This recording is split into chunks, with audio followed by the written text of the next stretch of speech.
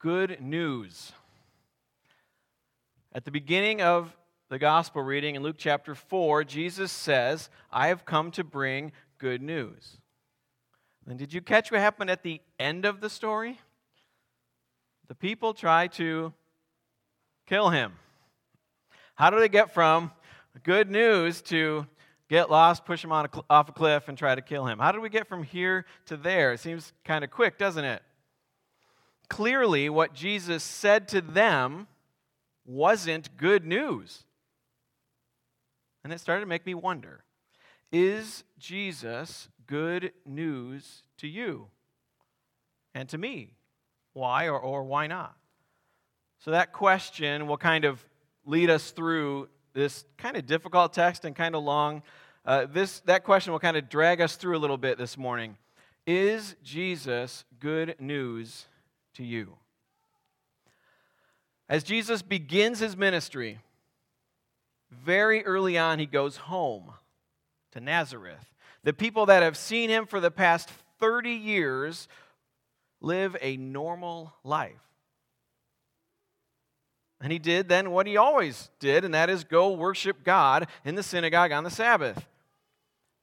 And so he's doing very normal things, and he stands up to do a scripture reading like Jewish men did, and they handed him the scroll. Their Bible, their books were separate in scrolls. They weren't bound in books yet, so they hand him Isaiah, much like Jim doing scripture reading this morning. And then he reads the text for the day, which is Isaiah 61, which says, "The Spirit of the Lord is on me, because he has anointed me to proclaim good news to the poor. He has sent me to proclaim freedom for the prisoners, recovery of sight for the blind, to set the oppressed free, and to proclaim the year of the Lord's favor."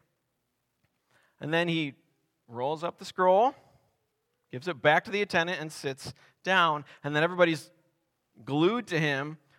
And then often Jewish men at this time in the worship service would give a brief sermon or explanation of it. And so here's Jesus' explanation of that. He says, "Today, this is fulfilled in your hearing." Wow.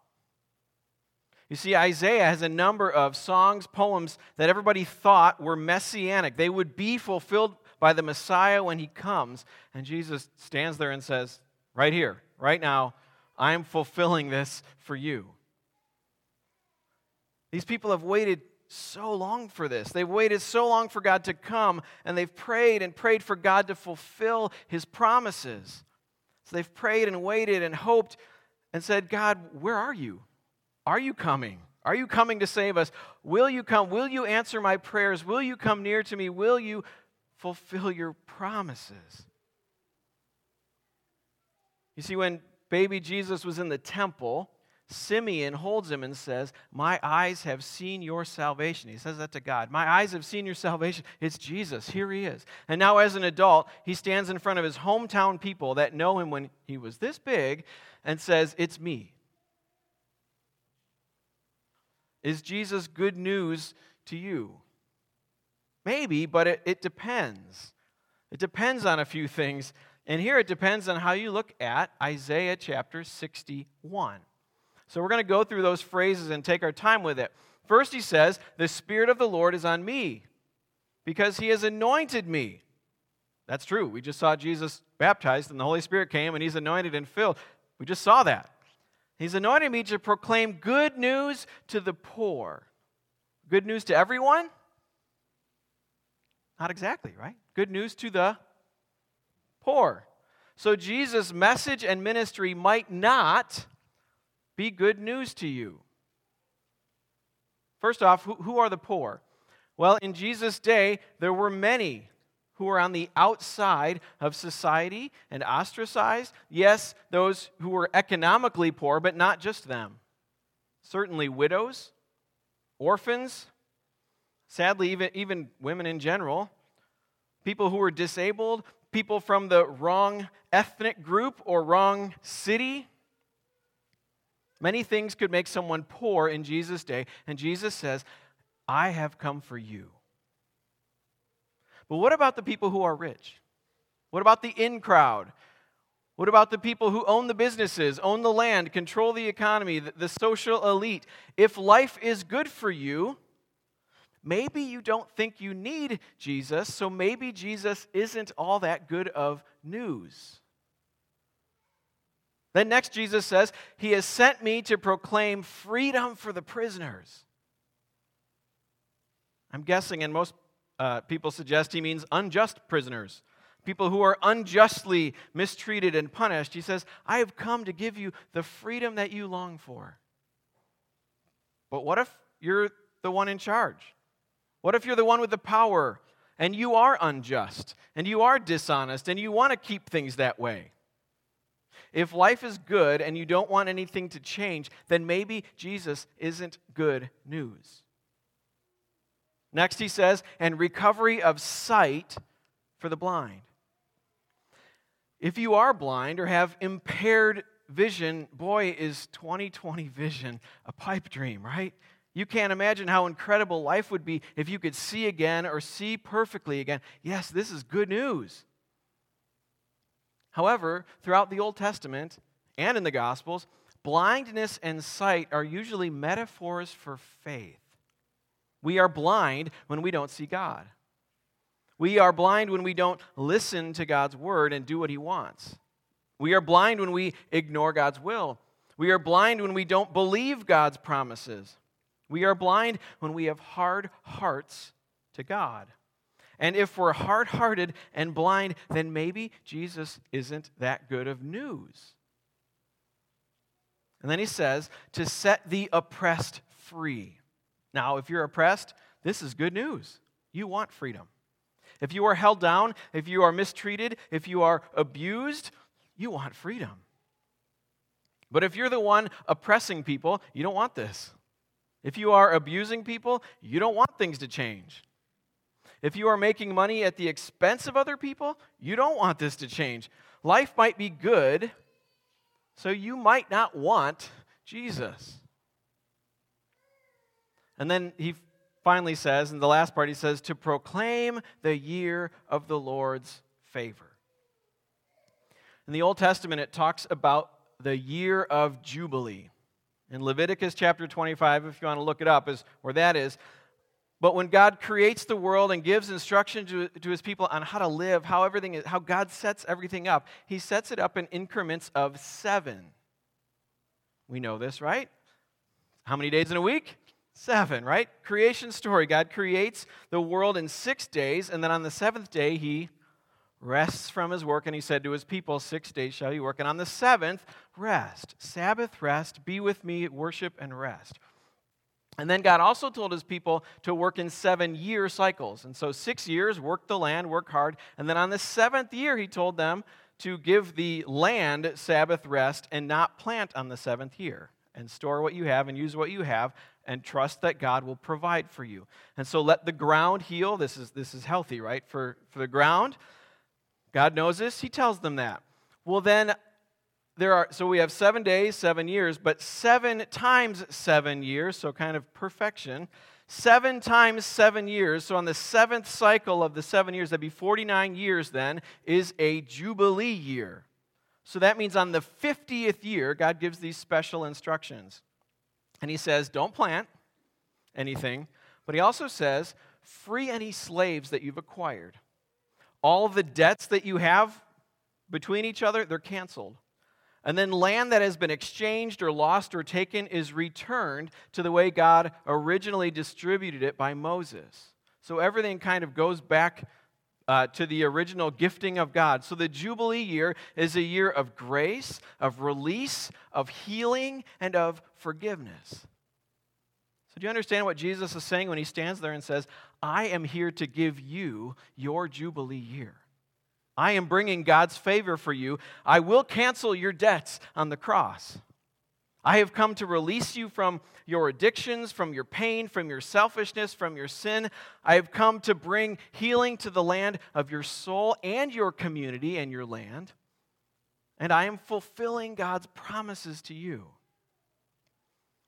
Now, this might sound like good news to you, and I hope it does. But what if your life is already good? What if you look at your life and say, I don't really need Jesus. I have a good education. I have a good job. I earn a good paycheck. I live a good life. I am getting what I deserve. I don't think I really need forgiveness. I'm not sure I need to be liberated from anything. I don't know if I need more freedom. We're Americans after all. I think I can see just fine, and I certainly don't need to be bothered with helping other people who are poor and needy. Well, then Jesus might not be good news. But you see, there is one thing that will keep you and I out of the kingdom, and that one thing is pride. Pride looks in the mirror and says, I'm good enough. And we might not say it with our mouths, but our hearts kind of say, I'm not sure I need you, Jesus. Pride says, I've earned my life. I don't need anybody else. Pride says, my life's pretty good. I have a nice house, nice cars, my kids are successful, my 401k is up, I've done pretty well, I'm pretty good. And we might not say it with our mouth, but our heart might say, I don't actually really need you, God. Pride says, God, I don't need your forgiveness. I haven't done anything really terrible, just little stuff. Pride says, God, why don't you do something about all those other people? I'm not the problem, they are. Pride says, God, why don't you deal with all those other people that I don't really like? But humble faith says, Jesus, I need release from you. I need forgiveness from you. I need release from my sin. I need release from my selfish struggle, and I trust in you, and yes, I even need release from my own pride. So that question, is Jesus good news to you? That's kind of got us through the first half of the story. Now we got to look at the second half, because the second half deals with why do they want to kill him? I think it's really important. Why do they want to kill him? First, is Jesus good news to you? And we have to get to that question then of why do they want to kill him? Well, after he says these words from Isaiah and says, this is fulfilled in your hearing, it says, this is verse 22, all spoke well of him, and they're amazed at the gracious words that came from his lips. And then they said, isn't this Joseph's son? Which means, we know Jesus. Could this be Jesus? No way. He can't be the Messiah. We know him. We've seen him grow up. He's poor just like us. He's a nobody just like us. He can't be the Messiah. He is just too normal. We know him. No way. And then Jesus says, hey, I know what you're thinking. You're thinking, do some miracles here like you did in Capernaum. Show us that you're special, and maybe we'll believe in you.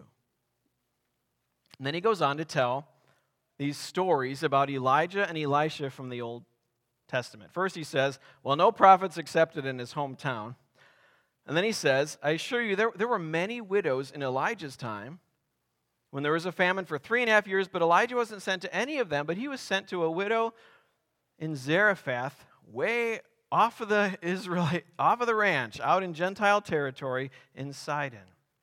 And he said, there are also many in Israel with leprosy at the time Elisha the prophet, yet none of them were cleansed, only Naaman the Syrian. And then all the people were furious when they heard this. They got up, they drove him out of town, and they took him to brow of a hill. There's a cliff in Nazareth where most people think this happened. And they were going to push him off the cliff, and presumably they would stone him afterwards if he survived that. And then it says, verse 30, but he walked right through the crowd and went on his way. Not going to dwell on this, but by the way, this is a miracle story. This is. And it may be the strangest miracle recorded in the Gospels, and you might look over it quickly, but it is a miracle story. They are going to push Jesus off a cliff, and then somehow he just walks through incognito and goes on his way. Why would he do a miracle here? Because his time hasn't come. He's not in Jerusalem yet. It's not his time yet. But where we're focusing is, why are they furious? Why do they want to kill Jesus? First, I'd like you to note that Jesus faithfully preached God's word, and they got mad and wanted to kill him. So sometimes people faithfully preach God's word, and people get mad and sometimes want to kill them. So, just saying, if I ever upset you in a sermon and you get the urge to push me off a cliff, it could be me, yes, that's very true, and I would apologize. But it could be God's word you're mad at also. But why were they furious? Here's why. The Jewish people have felt oppressed by the Romans for many years now. And they've been oppressed and enslaved for hundreds of years with just a few spots where they weren't for a long time. And they know God loves them, has promised them and said, "You are my people and I will save you." But they're waiting, and they're still waiting. And in saving them, they think God is going to come and defeat all of the other armies and enemies that are oppressing them. God will give them a Messiah who will be the new King David, who will raise up an army and kick some Roman spear. So they want God to like them, and in liking them, hate the people they don't like. They want God on their side and only their side. God's on our side, and He's going to save us, Jewish people, against all the Gentiles. So God is going to come save us. He's on our side and not on their side. And then Jesus tells them these two stories of God showing grace to their enemies, the Gentiles. Elijah and this widow, not in Israel, but out in Gentile land in Zarephath. She's a woman, she's a widow, and she's a Gentile that is triple outcasted and poor. And God uses Elijah to show her mercy and grace to her as God feeds her. And then Elisha heals Naaman, another non-Jew. And he's not just any other Gentile, he's the Syrian commander. He's a head of the enemy army. We would want God to smite him, not heal him. So do you see what Jesus is saying? He is telling his people, his friends, his relatives, his hometown, that he's saying, God has sent me to fulfill the scriptures and save you and save the people you hate. Because that's how big God's heart is, and that's how wide his grace extends. Which is why they say, Jesus, are you good news? Which I think is a challenge for us too, right? What about you? Do you want God to show mercy to your enemies? Do you want God to show grace to the person who has wronged you? Not likely, and I'm not sure I do either. Do you want to see the person who really hurt you forgiven and thriving? Do you enjoy seeing grace extended to the person you just can't stand? You see, I think if we're honest, we're like the people in Nazareth. We want God to show us grace and to judge harshly our enemies. We want God to cut us slack and throw the book at people who have hurt us, or people that we think who are up to no good, and especially people that we think are doing everything wrong. And if that's you at times, as that's me at times, guess what? We are free in Jesus to confess your pride, and God's grace is free to you. So as Jesus says in Isaiah, if you are poor, and if you are broken or oppressed, Jesus came for you. And if life is good, and you feel that pride creep into your heart, repent, and God's grace is yours. Jesus came for you too. Jesus came for you, even if you're not sure this whole Jesus thing sounds like good news. And Jesus came not only for you, but he came for the people you don't like and the people who have wronged you. That's how big God's grace is. You see, instead of showing judgment on you and me when we deserve it and your enemies, God directs all of his judgment on his beloved Son who dies to cancel your debts. He dies to forgive you. And so you and I, instead of receiving what we deserve, Jesus dies and you are released from your sin. Your debts are paid by Jesus' blood, and you are given all of the favor of the Lord. We certainly don't deserve it, but God is that gracious, and God looks like Jesus. In the Christmas story, when Jesus is born, the angels say to the shepherds, I bring you good news of great joy for all people. Jesus is good news, and the offer is for everyone. Amen.